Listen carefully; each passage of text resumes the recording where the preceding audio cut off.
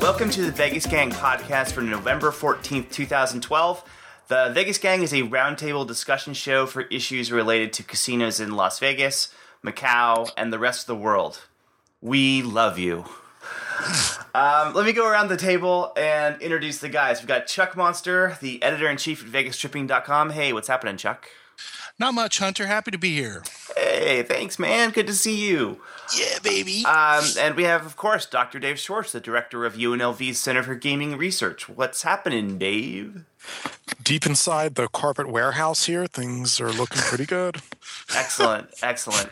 Yes, I saw your post on Twitter earlier. Someone called. Only they weren't looking for carpet. They were trying to book a room. No, they actually wanted to cancel the room. Oh. And if I was truly a cruel and sadistic person, I would have taken their name and said, okay, yes, thank you, we've canceled it. Yeah, you should have. But no, I just... Actually, Dave, Dave, you're going to have to call somebody. Dave, if you were truly sadistic, you would have taken their name and their credit card. Oh, boy. Yes, that wouldn't be very nice. Of course, my name is Hunter Hillegas, and I'm at ratevegas.com. And before we get into our normal news analysis, I want to do a couple announcements and sort of a recap. Of course, our last episode was live from the Vegas Internet Mafia family picnic, and I hope if you haven't listened to it, I would strongly recommend you give it a listen. We did an interview with Derek Stevens, who that weekend was relaunching his Fremont Street property, The D, and I thought it was a great interview. I thought it really, really well. He was a lot of fun to talk to, Yep. Very candid, honest, and he's the kind of guy that I would say, hey, anytime you want to come on, we'd love to do it again, because I thought it was a great interview. Yep. Really fun, cool guy. And in addition to the interview, he was just extremely accommodating to our group later that day, giving us all access to his opening party, including concert out in Fremont and a lot of other great stuff. So they really took care of us and went above and beyond, and we owe them an extra bit of thanks. So I wanted to make sure to communicate that. Absolutely. Because it was great. And of course, we said it on the day of, but also a big thank you to the folks at Caesars Entertainment who helped us put the event together. Without them, it wouldn't have existed the way that it existed. So we really appreciate their help, and it was a lot of hard work, and we thank them for it. I'd like to butt in for a second. Yeah, go ahead. And reiterate what I had said at the show, is that we're not the easiest group of people to work with. We're pretty particular, and we know what we want to do. And the Caesars folks dealt with us in a very fabulous manner, and they made all of our dreams come true. It was pretty fantastic. Absolutely. They were great. I just wanted to say thank you to everybody that came out. It was incredibly humbling for us to see you all there. We really appreciate it. We know some of you came quite a great distance, and even some of you that didn't. We really appreciate everybody's time and hope you guys had a great time. Before we move on, I wanted to actually ask both of you guys, Chuck and Dave, what was your experience like? Just real quick, share how you felt about the event, and because I don't know, it exceeded my own expectations, and so I just wanted to give you guys an opportunity to chime in for a second and give your 2 cents about how you felt like it went. Chuck, you want to start with you? I think I'm with you, Hunter. It certainly exceeded my expectations. Last year we were missing 500, and it was apparent. And this year to have them back, really the gang's all here. This is the mafia. This is the, we're the people accused of being jerks.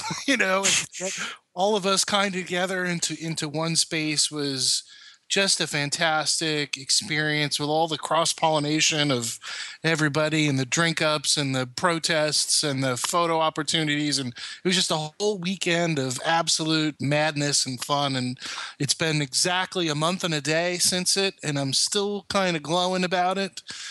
And If you asked me 2 weeks before the event whether we were going to have another one, I was going to say no. But I can't wait now. I really can't wait till the next one. Yeah, that's funny. That last bit especially, because I would have probably said the same thing. But my opinion has changed because it was a really good time, and it was really fun to interact with all of y'all, and it was great. Dave, anything you want to add before we move on?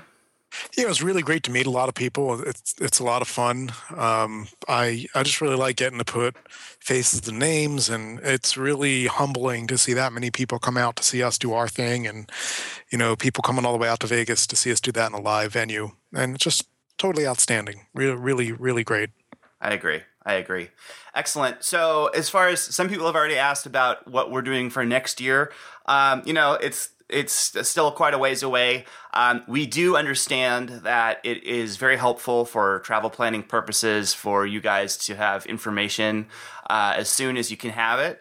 And so we're always keeping that in mind. I would say probably realistically, information sometime in the spring.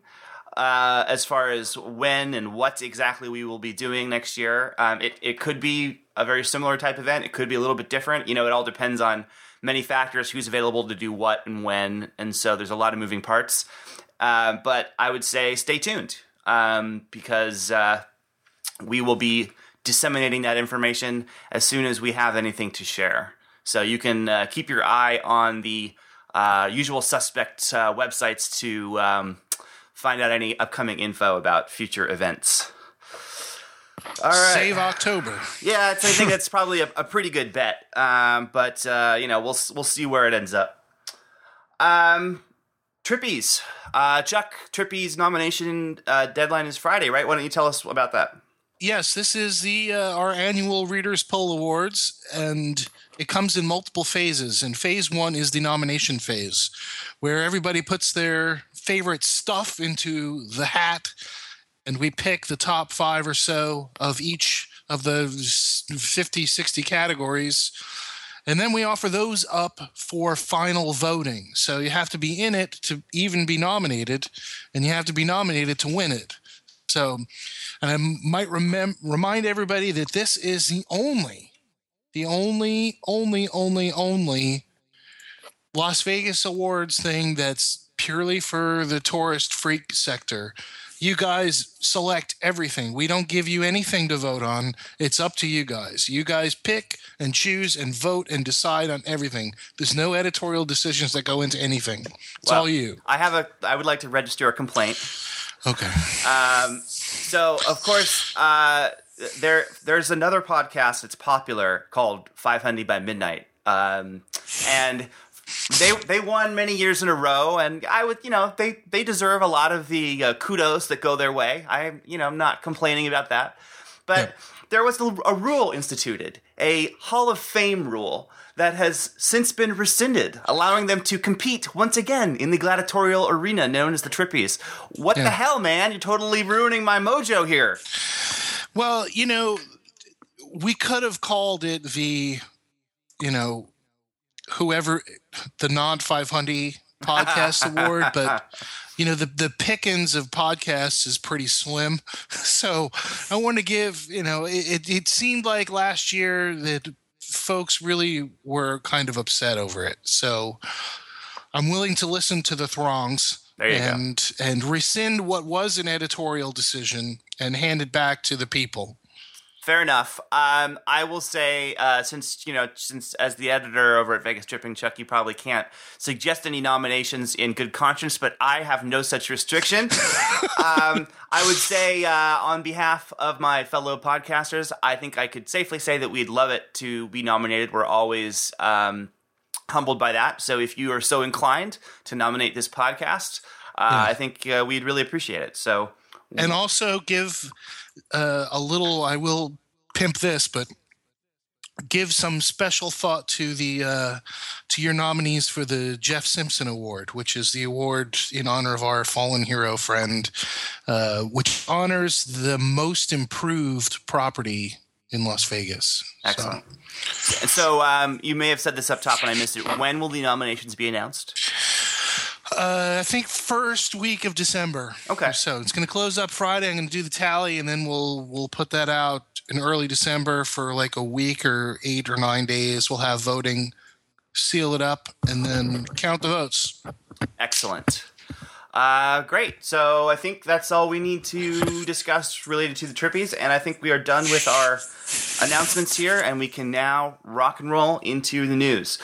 Let's see. So we haven't done a normal show for 2 months now, I guess. I mean, our last show was an interview, so we're not going to go all the way that far back, but there definitely has been some stuff happening, especially a few things in the last few weeks that are pretty important, that have an impact on this stuff. One is, which was directly preceding the presidential election here in the United States, we had Hurricane Sandy, which hit the East Coast of the United States, including, and, you know, in some ways exclusively, I mean, not exclusively, but really took a huge, huge hit, was Atlantic City, where, you know, the casinos there had to shut down.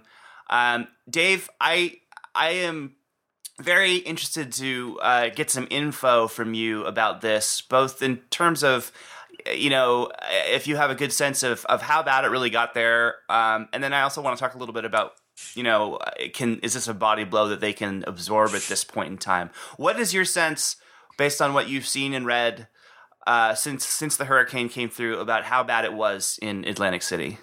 Before I say that, just your turn of phrase has me flashing back to being like 12 years old and walking down to what was then the Golden Nugget and is now the Atlantic Club, and playing Super Punch-Out in the little arcade there they had on the boardwalk. Body blow. Body blow. Hey. Body blow. Yeah. Anyway. Oh boy. Now I'm going to have that in my head for a while. Going back to a little bit very seriously, it was a pretty bad storm for the entire region. A lot of my friends and family evacuated. Those who didn't make it out so well. But the ones that evacuated, many of them went back. A lot of the areas really got damaged. I know people who have water damage in their homes. And, you know, this obviously isn't something that you get fixed right away. This is something that kind of lingers and drags on. You know, in addition, we've all seen the news coverage of the impact everywhere in the region, especially New York and that area. So that's bad. You know, I do want to highlight something that to me shows everything that's wrong about social media. And that is the idea that the boardwalk was destroyed. This happened.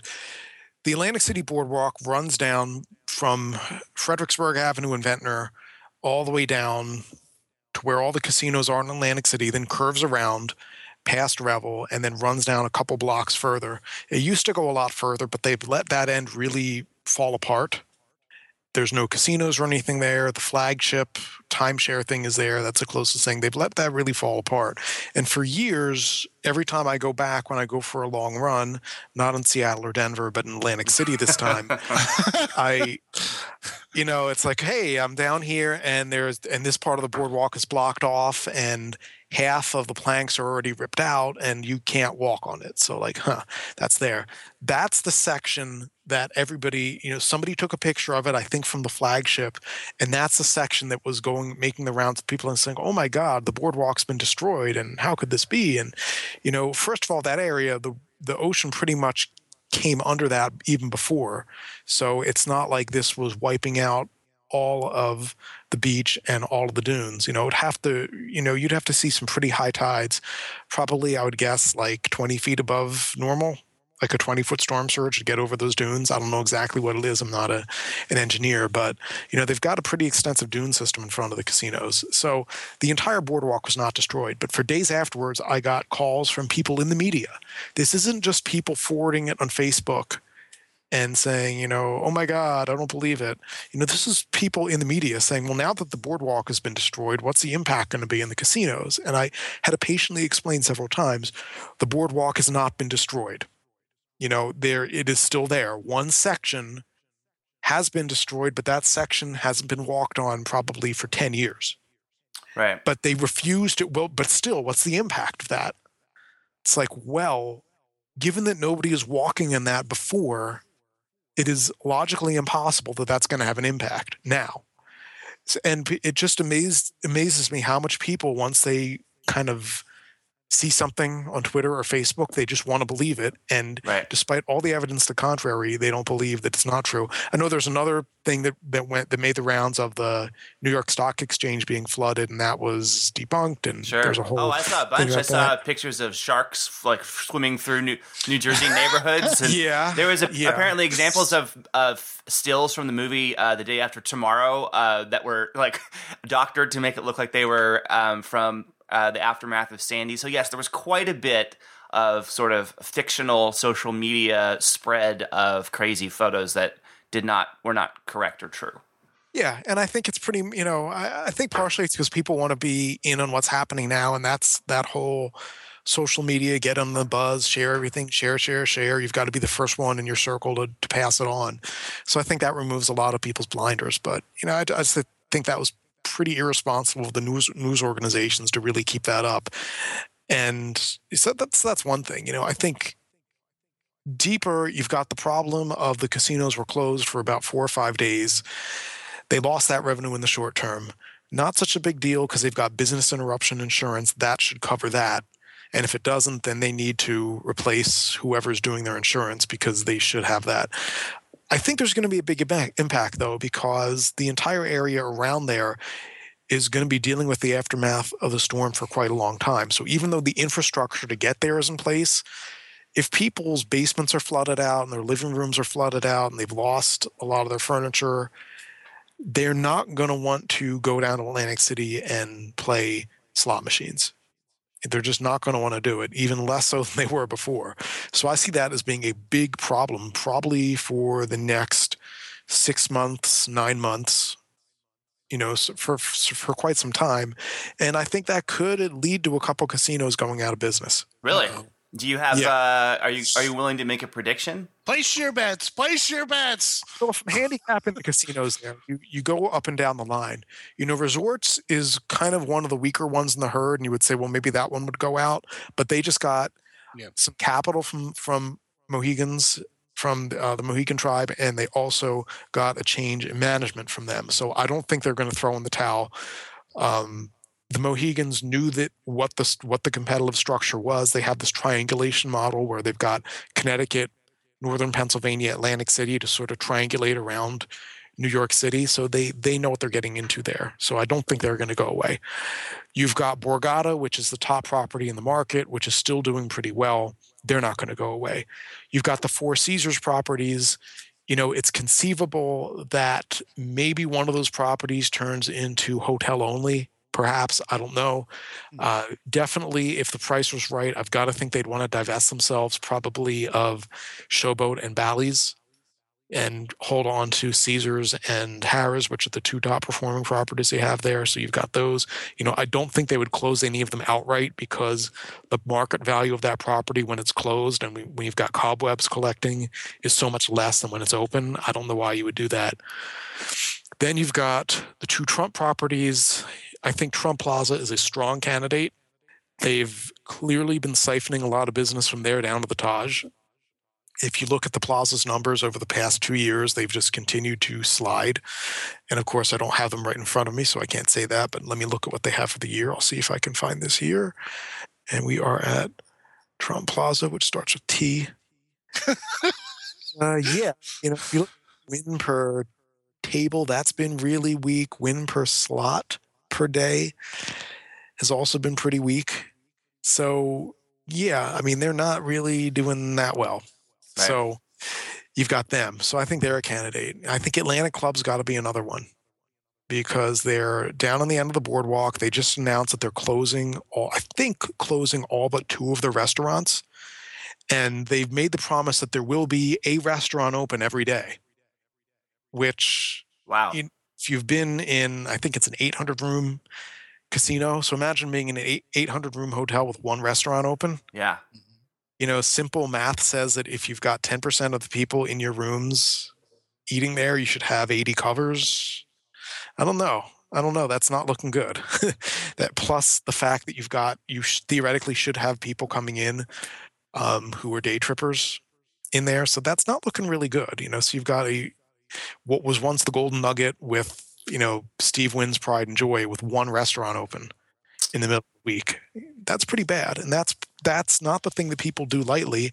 And that's kind of what they did at Sahara as they were in the death spiral. So that doesn't look good. Yeah, no, it does remind me of, maybe not quite that dramatic, but, very depth of the financial crisis, or like right after 9/11, where even in Las Vegas, you saw a significant adjustment of restaurant hours to try and adapt to the total lack of demand.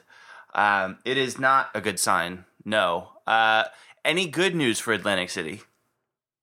Not right now. I mean, the good news is that they're still there, that the basic infrastructure is still there. Maybe long term, this shakes out a couple of the weaker players. People can buy in cheaper and get it at a value that they can reinvest and try to build it up. I think they've still got to look at the future, and they have to look at rebuilding now and trying to. And I've said this for years, a lot of people keep on saying, well, what do they have to do to recapture where they once were? And I've always said they're going to lose that. You can't go back to where you were. You can't turn back the hands of time, and Vegas has never done that. Vegas has always reinvented itself, gone on to something new. I think that's what they need to do. So yeah, it's a question of trying to survive in the short term, and then hopefully some people can come into that market, invest in it, and rebuild it. I'm going to offer an alternate view. Good. Do it. Thanks, man. I think even though there's some degree of damage and it's horrible for everybody who lives there. I saw the CNN guy up to his waist in water by those shops, for the H&M shops. Dave, you know the name of that little shopping neighborhood that's a little further inland there. I was amazed at how much water there was. Yes. This was on CNN, Fox, everybody. The president is there in the middle of the election. Atlantic City was all over the news. The name, the place, the word, Atlantic City, Atlantic City, Atlantic City, Atlantic City, nonstop. Simple, huge marketing campaign. We are back. And it becomes a matter of national pride where people are compelled to put on their American flag underpants and head straight to Atlantic City and inhabit all of the hotels and gaming positions. I'm half facetious, but I'm actually true. I think getting the name out, the word out of a city that a lot of people may have even forgotten about over a longer term is going to have a positive effect on tourism. I think you've got a point about kind of a New Orleans post-Katrina effect where people exactly their stuff there. I'm just not sure that the city has enough goodwill remaining that people, already you've got the whole Jersey Shore stigma and everybody's making Snooki jokes and stuff like that. So yeah, but that's Seaside Heights. They do it. Yeah, I know that and you know that, but how many other people know that? So yeah, I mean, I hope they're able to do that, and I hope they're able to take this negative and turn it into a positive. But again, my experience as somebody who was born there and has watched the industry over the last 30 some years, they've not really been good at doing that in the past, of even taking positives and turning them into positives. So asking them to take a negative and turn it into a positive is tough. So in the post the financial crisis, when, Las Vegas suffered pretty severely, we saw some pretty amazing deals for people that still wanted to come to Las Vegas and had the means to do so. For a few years, we saw incredible deals, especially when you compared them to the sort of bubble rates of the couple of years that preceded. Are we going to see that in Atlantic City? Is it going to be the kind of thing where if you want to go to Atlantic City in the next year, you're going to get the best deal of the past decade?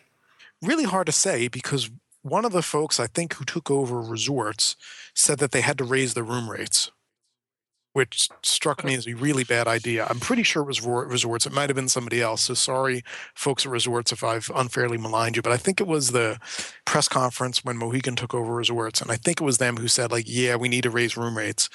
And, I don't have any scientific numbers in this or anything really quantitative about room rates, but I know a lot of folks who I talk to on Twitter, which is, again, not at all scientific, complain that it's still pretty pricey if you're not a player getting comped.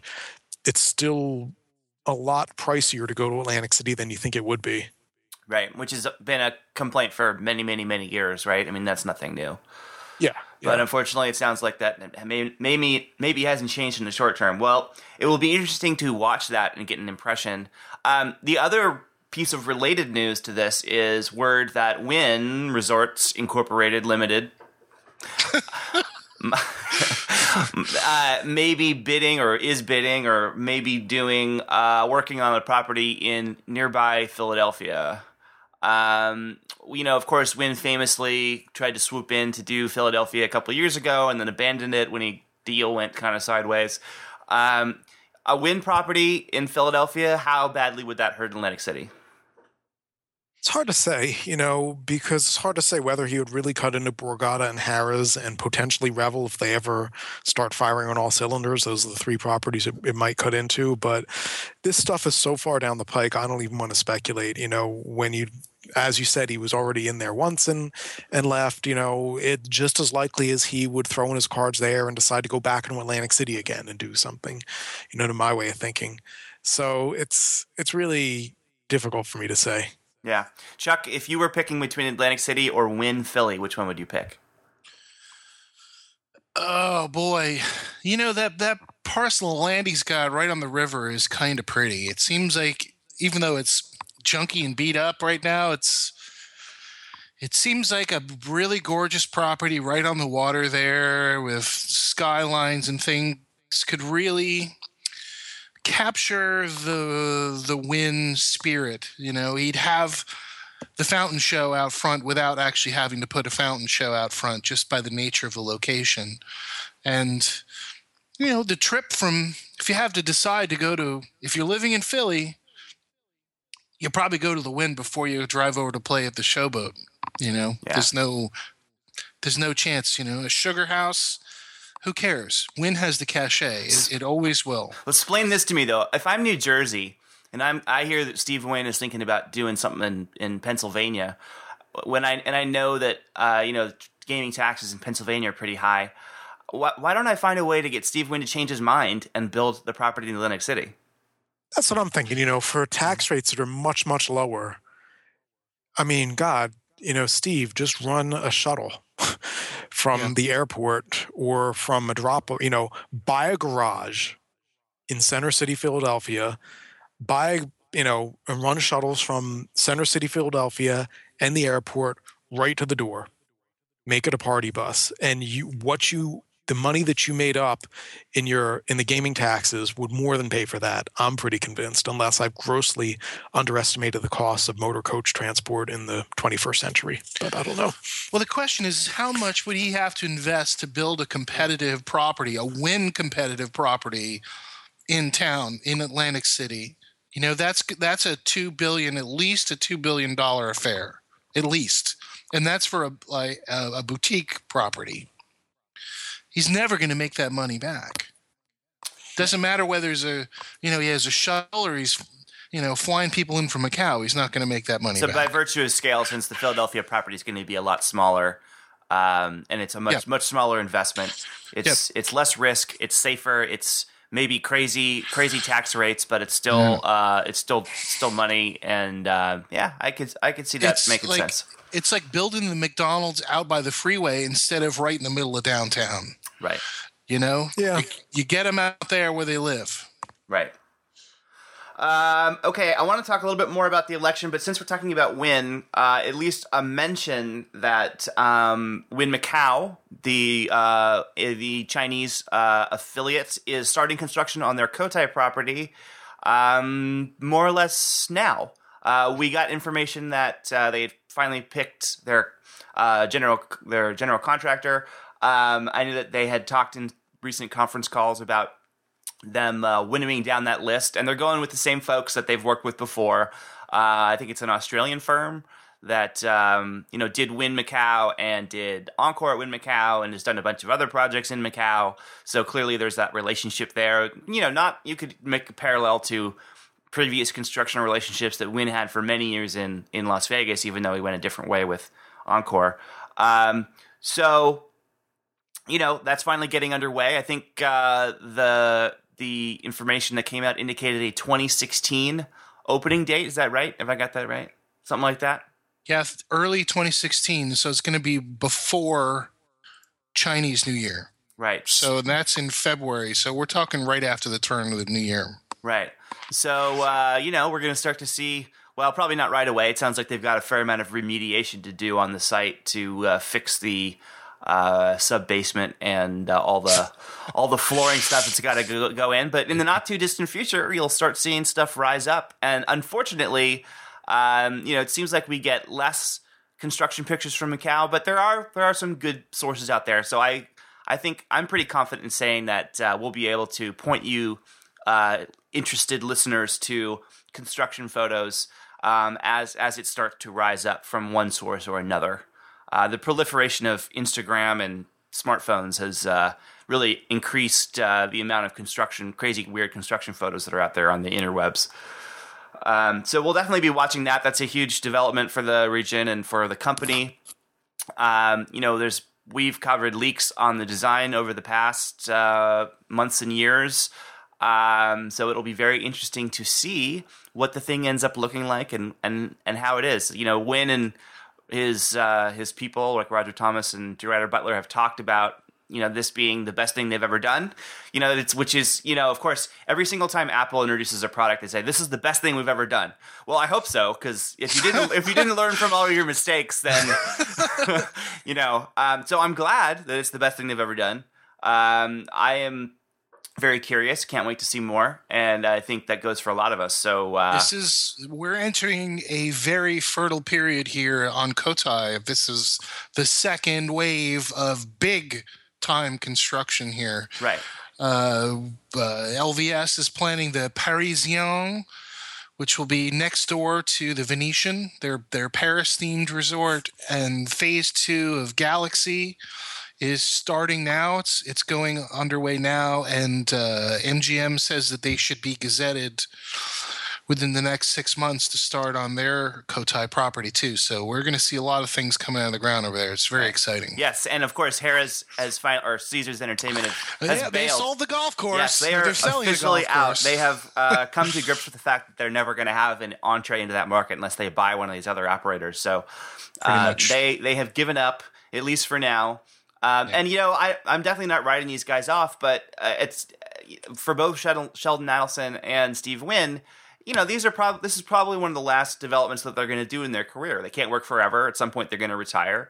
And so, this may not be the last, but it's going to be probably one of the last, given the lead time that these things take to put together.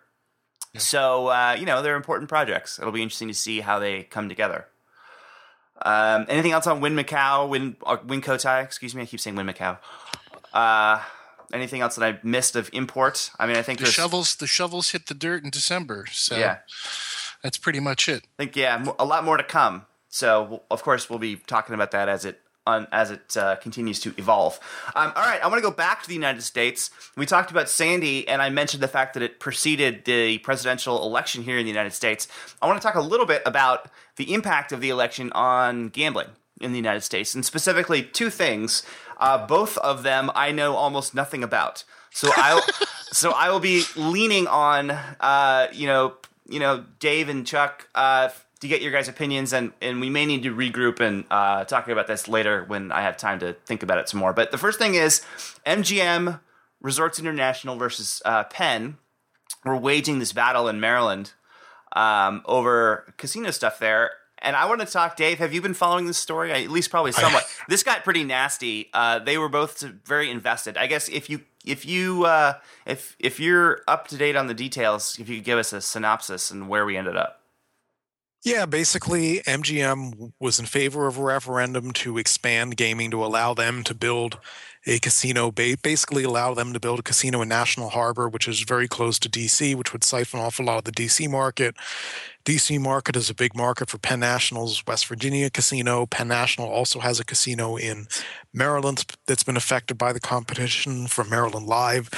So Penn National was very against this referendum. MGM was very in favor. Altogether, I think they spent about $90 million on it, and the MGM side ended up winning. And now Penn National is challenging it in the court. So it's going to be a while before it's resolved. Yeah. So, but still, a big win for MGM and for Jim Murren, who had really worked hard on this. I mean, it was clear that this was a major priority for the company, and it got pretty nasty. I mean, as you mentioned, it was a huge amount of money that was being invested, and it's interesting to see MGM continue to expand. Now, Chuck, I know that you have been talking for a long time about the idea of sort of MGM as a landlord. How does this square with that sort of way of thinking? Are we going to see more of this, where maybe MGM goes into a market, pushes to expand gaming or to get whatever the prime licensing spot might be, or to add one, set up shop, and then basically extend their existing Las Vegas model, or maybe a derivation of the model we've seen in other parts of the world, where they're really licensing names more than anything else? To me, it actually doesn't really make that kind of sense, because I would expect MGM to go for acquisition instead of trying to build in some of these outlying markets, because they can take what they have, maybe make some upgrades to it, and bolt on some new ways of maximizing the square footage of the properties depending on the market. It seems a little different to me. And also, if you tack on their licensing agreements, to put a Bellagio here, a non-gaming brands, to take their brand names and sort of spread them out all over the place, I'm not so sure if it actually gels with this. I don't fully understand why Maryland is so specifically important to MGM.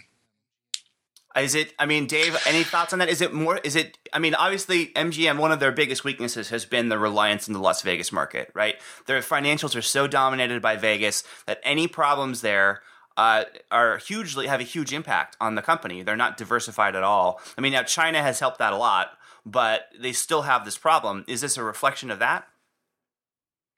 It could be, yeah. They did open the MGM Hotel at Foxwoods, but that doesn't have its own casino, I don't believe. So I don't know if I fully understand it. Why would they partner with them and not just go head-to-head somewhere else? I don't know. Dave, any thoughts on this before we move on? No, it just seems that this is really the next wave where once they were kind of opening up these huge virgin territories, now they're fighting over Maryland and Toronto and places like that are already pretty much surrounded by gaming anyway. So it's I think that's pretty much where the industry is today. It's interesting.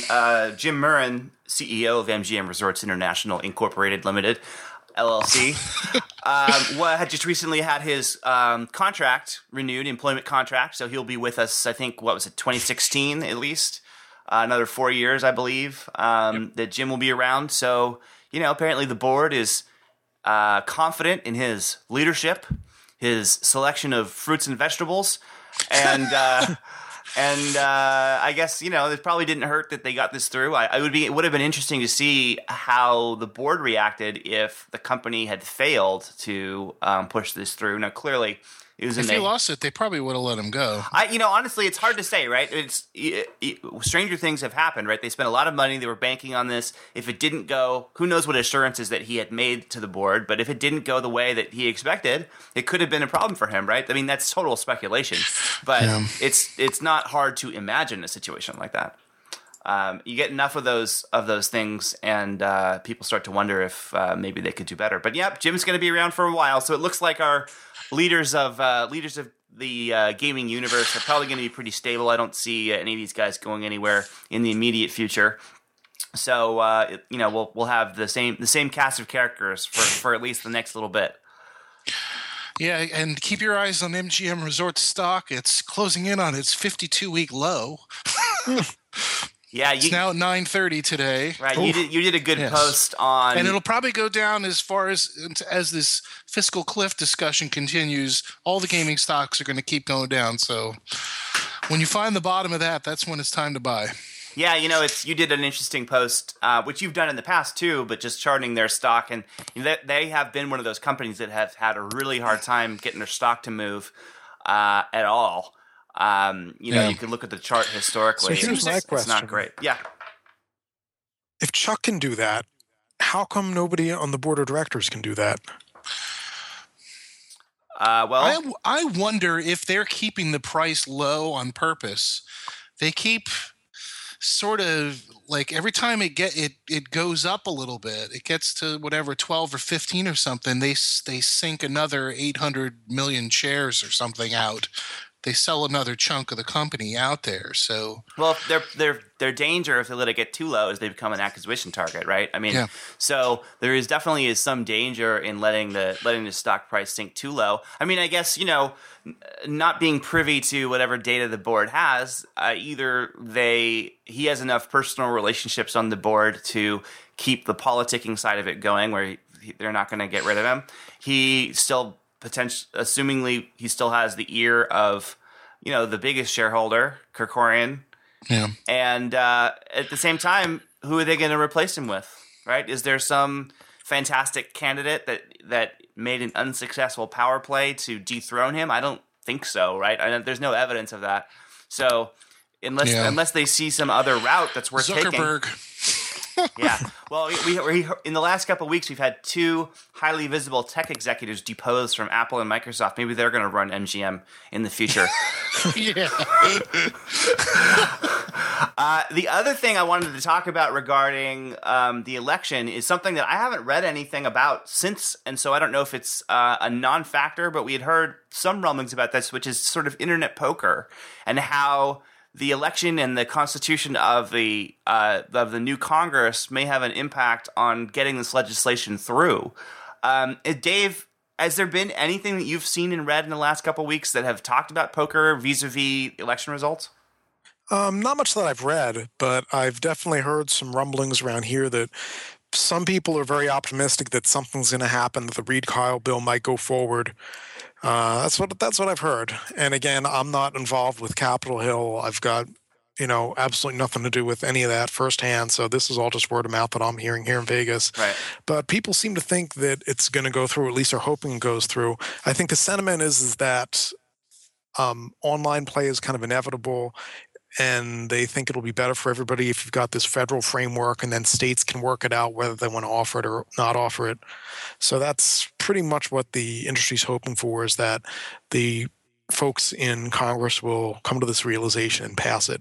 Right. And then again, there's always a chance that, let's say on December 31st, they have this very important piece of legislation they have to pass because of the fiscal cliff.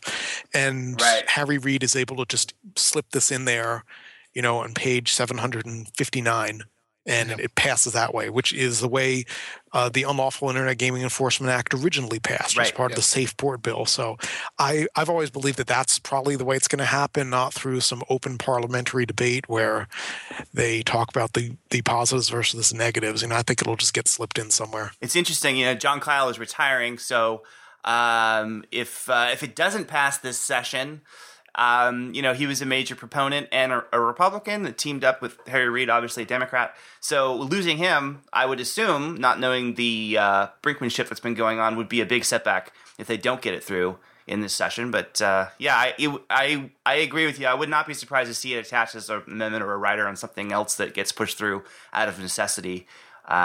Because, it seems to be the only way we get things done these days. Yeah. And you've got to think, within the entire scope of the country and the world, this is such a small issue. It's a big issue for us here in Nevada, and it's a big issue for people who like to play poker. But for everybody else, I don't think they really care. Okay, so you want to play poker online. Right. Great. Don't bother me. Let's worry about, unemployment and terrorism and all this other stuff. Right. It does not seem to rank up with some of the more important things. Yes. Okay. Well, that's interesting. Elections. This was a big one, and it'll be interesting to see how the fallout continues over the next couple months. Another story I wanted to talk about was this Canner Sportsbook arrest scandal. Because we've seen more and more sportsbooks in Las Vegas start to use Canner Gaming as their provider. They seem to be doing better and better with that business model, moving into some of these existing sports books. But they were in the news recently, I'm assuming for reasons that they did not want to be in the news for. Dave, you've written about this a little bit, so why don't you tell us what happened and what's your take on, is this a real issue? Are the actions of one individual reflective of an organization? It's hard to say, philosophically, it's hard to say about that last question. But basically, here's what happened. You had this national bust of a sports betting organization that was illegal, obviously, because in most states it's illegal. A Cantor employee who was, I believe, the director of their sports book at M was caught up in this. And it turns out that he was working to help funnel bets to this company. So far, and to the best of my knowledge, the Gaming Control Board has an open investigation into this, and Cantor is cooperating with that investigation. So I can't say conclusively what they will learn. So far, what Cantor has said, and there's been no evidence to not support this, is that he acted alone, and basically he was moonlighting and doing this in his own time. And if that turns out to be the case, I would not see it having a big impact because Cantor already did pass regulatory muster. There would have to be some questions asked about how supposedly getting a license in Nevada and being licensed is such a huge step that it's impossible to get somebody who would even be possible to be corrupted into that. So you've got to ask yourself, when the dust settles, if he, and again, this is assuming he is found guilty. Right. It does go to trial. He is found guilty. If in fact you have somebody who is licensed as a sportsbook operator in Nevada is found guilty of a gambling offense, I think there'd have to be some rethinks at the Gaming Control Board and Commission about their licensing procedure and how this could happen. Obviously it's not like this is Minority Report, and you've got people trying to, you've got the pre-crime right telepaths. Precogs, yes. Philip K. Dick is precogs.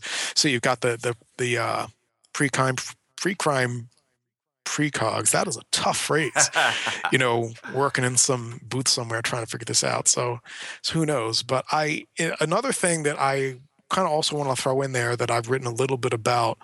You read the indictment press release. It's really just loaded with all kinds of language, as in, well, often this kind of behavior is associated with loan sharking and all sorts of other really bad things. And there's nothing saying, well, yeah, we caught them doing loan sharking, right, or we caught them paying off NBA refs or anything like that. So that kind of makes me think like, I don't know. I don't know. It may be that this is a case of people doing stuff that if they were doing it in Henderson, it would be perfectly legal if they got a license, but because they're doing it in Queens, it's illegal, in which case I kind of have a different view than, yeah, they were involved with funneling money from the Gambino family to Al-Qaeda and God knows what else. I definitely saw him trip an old lady walking across the street. Yeah. I mean, but that's what they make it sound like when they're doing it. Again, it's hard to say. We don't have all the facts of the case. And right. I think the really interesting thing is going to be what the Gaming Control Board turns up and where that goes, because that could go in a lot of different places. Well, casino, it's not unheard of for a casino employee to run afoul of the Gaming Control Board and make mistakes and do something either illegal, intentionally illegal, or make mistakes and then try and cover it up, which I guess is also intentional. But this happens. We read about this every couple years at least. There's something high profile enough where an operator maybe has to pay some kind of a fine because someone screwed up. I remember the guy at the Mirage that wasn't filing his disclosures for 5 years or whatever, and they had to pay some massive fines. So this stuff happens, and things, people make mistakes, and as long as it's not the organization that is inherently flawed, you're always going to get a few bad apples here and there, right? That's just the way humans are. Yes, I think you're absolutely right. Still, interesting story, bad PR for them, where after, I would say, a pretty good run of PR, the only other stories I've read about them is how they're expanding to X, Y, and Z casino. So it was an interesting black mark on an otherwise a record that seemed to be going up like a rocket ship. Well, it's a reminder too that this, in general, is a sector or a business or whatever you want to call it that is still illegal in a lot of places. And you don't really hear, you never hear about IGT or Bally's, one of their employees getting busted for being involved in an illegal slot machine distribution ring, or something like that. So there's still a lot of illegal activity going on here. And it's out there, and I think it's a lot more challenging to try to regulate that than it is to regulate something where it's mostly legal. Right.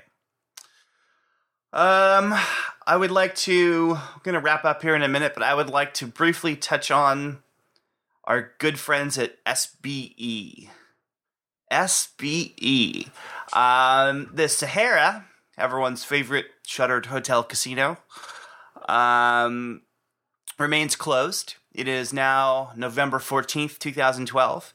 We had originally been told that we would hear a thumbs up or thumbs down about financing for the Sahara project sometime towards in the fall. As far as I know, there has been no official confirmation of either result. Though we did get some news about a few executives joining the team, which Chuck, you wrote about. They're roping in a few people over at SBE, which would maybe imply that they're ramping up for something. Is that right? Well, it's very possible. We don't have any definitive information, but they, true to form, once people started chitter-chattering, what the hell's going on with these guys, they sent out a press release, and they hired two executives. One, I don't have the name here with me, but one was a former executive at Caesars, a woman who I think her last name is Smiley. She was responsible for the rebrand of Caesars Entertainment from Harrah's to Caesars Entertainment and the relaunch of Total Rewards marketing executive. And she's been hired to be SBE's marketing exec, VP of marketing, advertising, etc. And they also hired another gentleman whose provenance was a manager of funds, of real estate funds for JP Morgan. So they didn't say directly whether or not these people are going to be working exactly on the Las Vegas property. The JP Morgan guy, I think, was going to be the president of SBE, not location specific. So it could be, he's just kind of putting some pieces together. We can't exactly infer that this means that Vegas is a go, SLS Las Vegas is a go, but it's possible, but we don't know. Well, it'll be interesting to see. I know I would think it would be fair to say that this show in the past has expressed skepticism about Mr. Nazarian's plans and his chances for success at that property. Yes. And I think at one point we maybe even weren't sure if he was going to get funded. It may turn out that he does get funded and that this thing moves forward. So we may be eating a little bit of crow on that one. We shall see. It's hard to believe, though. I don't know exactly how this thing will pencil out in what he wants. Everybody's having a hard time who doesn't have the ginormous Rolodex attached to their property. Even the Tropicana has dived into the Hilton for a sub-brand to try and gain some more traction and some more bookings and things. And no matter how hip SB is by selling hot dogs and hamburgers and whatever other things that they do, I do not see how they can make that property pencil out at $200 a night for a hotel room. It just does not make sense. All right, here's a quick, an instant Vegas Gang poll.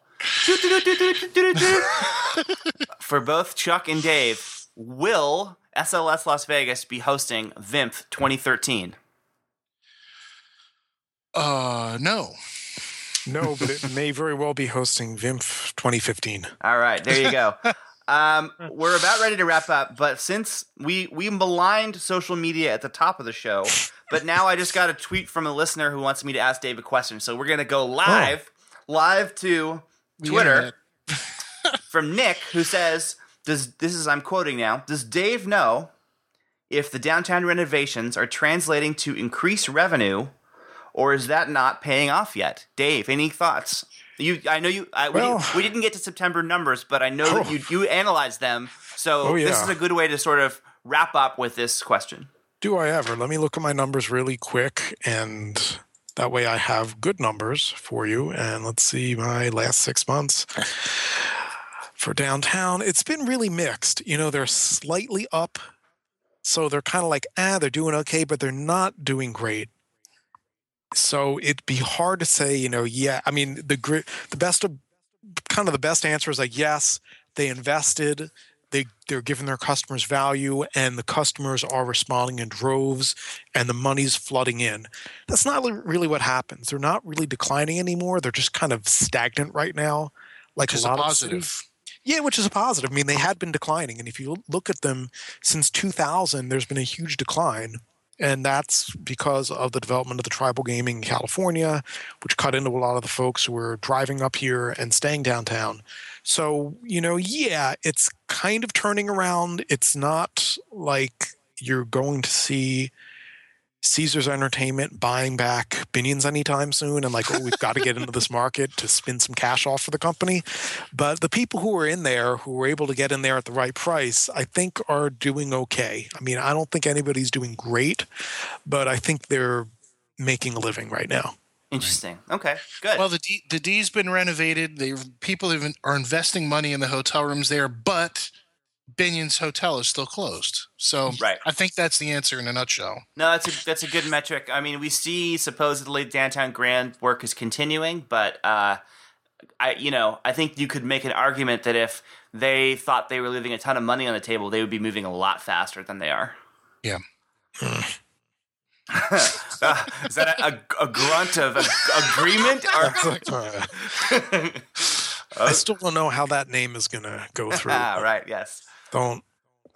Why ask anybody? All right. I think that's all we're going to do for this time.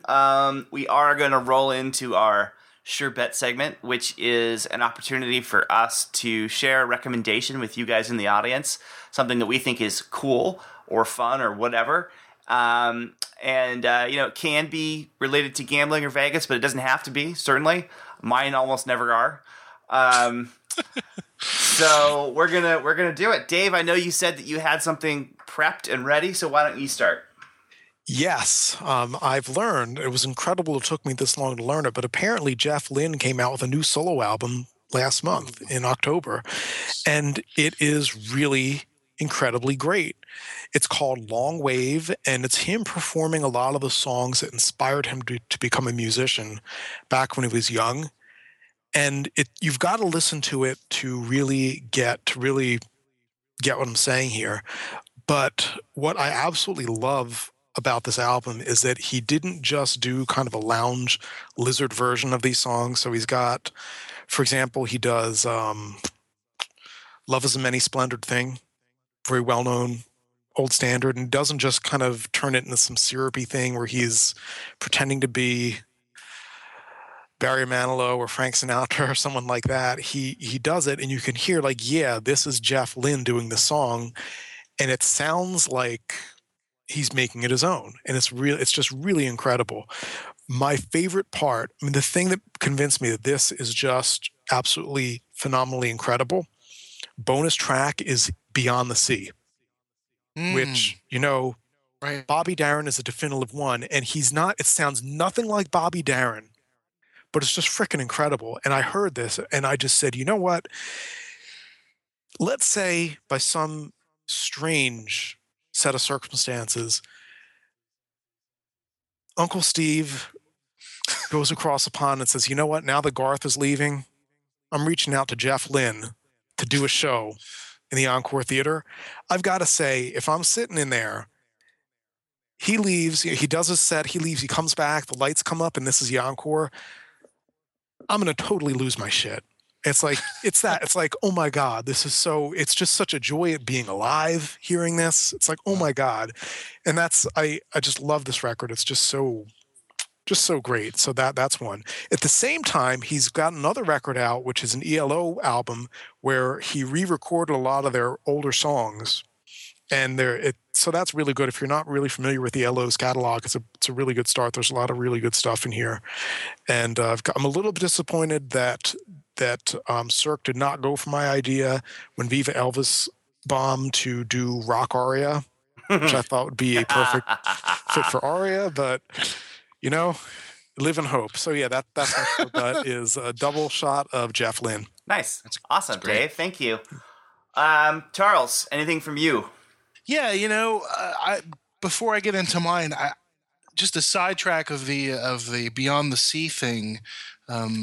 Way back around the time that the Bobby Darin biopic was being filmed, Kevin Spacey performed in the Stardust Theater with a big band. I remember doing this. A whole bunch of Bobby Darin tunes. I remember and that. Other big, huge jams. And I remember hearing some of it on the radio.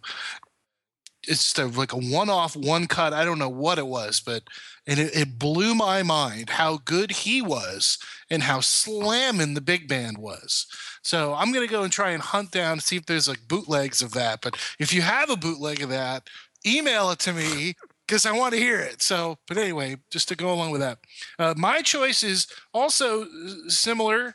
If you are a fan of well, you guys all know I'm a fan of Van Halen. Okay.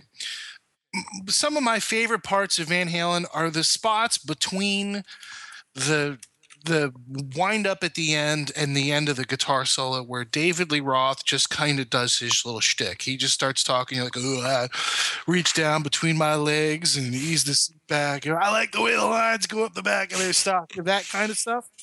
If you love that stuff, then you will love David Lee Roth's podcast. Oh. He has a podcast called The Roth Show, and it's available in both audio and video form. I highly suggest the video, where he just runs his mouth for a half hour on a variety, 2-3 different subjects, just doing his thing, and he's such an amazingly intelligent, cuckoo, nutty, artistic, creative, worldly guy. It's quite a lot of fun. So check it out in your podcast stream. Throw the Roth Show in there, and I'm sure you'll enjoy it. If you're a Van Halen fan, if you're a Roth fan, you'll love it because it's just pure Dave. Huh. It's the straight heroine of David Lee Roth. Nice. I remember when he started that radio show that was supposed to like depose Howard Stern or whatever. Or they tried to program him opposite Howard Stern, which did not work. But I think it sounds fun. I didn't know this existed, so I'm going to go seek it out. In the most recent episode, he actually talks about that radio show with the Howard Stern. He talks about Howard Stern, and it's pretty interesting. His thoughts about that whole experience. Wow, yeah, I'm sure it was pretty crazy. Awesome. The Roth Show. Awesome. Thank you. Yeah. Let's see. So first off, I have a two-parter. One is sort of cheating. But my first one, I'm going to pre-recommend VIMP 2013 because it was really a lot of fun, and I don't think I'm exaggerating if I say that literally every person that I saw was having a fantastic time. There were so many people that came up to me and were saying how they just loved being there and how much fun they were having. It was, in that sense, a little bit overwhelming. So I think that for any of you out there that thought about going and didn't make the commitment or couldn't or whatever, I think you should seriously consider trying to make it happen for 2013 because it was a blast. The people that came, I think, really had a good time. I don't think there's anyone out there that didn't have a good time. So I would definitely, if you were on the fence, weren't sure what to expect, I'm sure you hear the podcast, you can hear the live 500, the live version of our show. It's no substitute for being there. There's a ton of stuff that was never captured on audio. There's no substitute for being there in the room. So I would highly recommend that if you were on the fence because I think it was a winner. And it's an intimate explosion. That's you took the words right out of my mouth. So that's my first recommendation. My second sure bet is a game for your iPhone or your iPad. And I don't play a lot of games. I've never been much of a gamer. But this is a lot of fun, and I've been playing this a lot more than I care to admit. And it's a game called Letterpress. And it's a word game, and you may have heard of games like Word with Friends. It's not really like that, which is like basically a ripoff of Scrabble. It is a word matching game. It's a competitive thing that you can play with other people on your iPhone.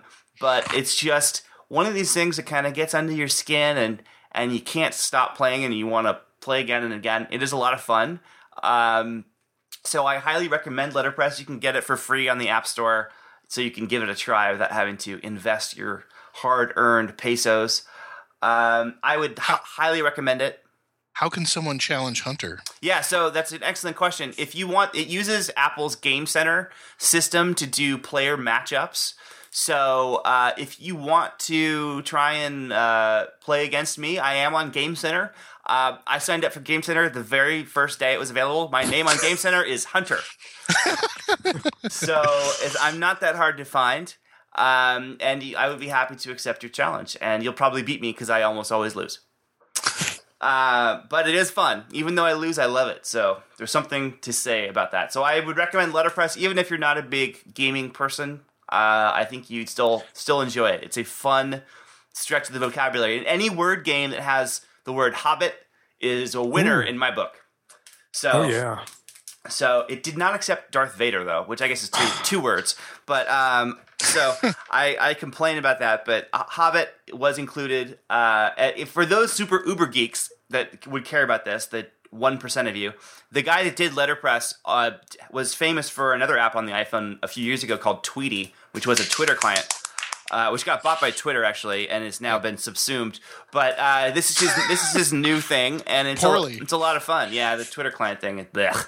But this is a great new game from his name's Lauren. He's a really nice guy, and I highly recommend it. So Letterpress, it's on the App Store. I'll put a link in the show notes along with links to both the David Lee Roth podcast and the Jeff Lynne stuff that Dave mentioned. So that is it for Sure Bets this time around, and that is it for today. Thanks to everybody for being here.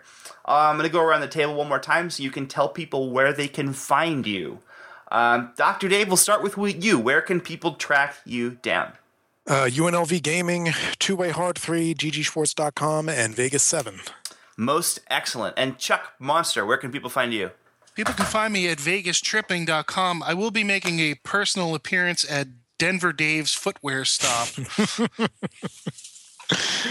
You'd be signing autographs at Denver Dave's. Signing autographs at Denver Dave's.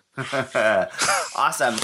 If you guys want to track me down, you can go over to ratevegas.com, or you can go on the App Store and buy my app, Vegas Mate. Thanks, you guys. Have a great weekend.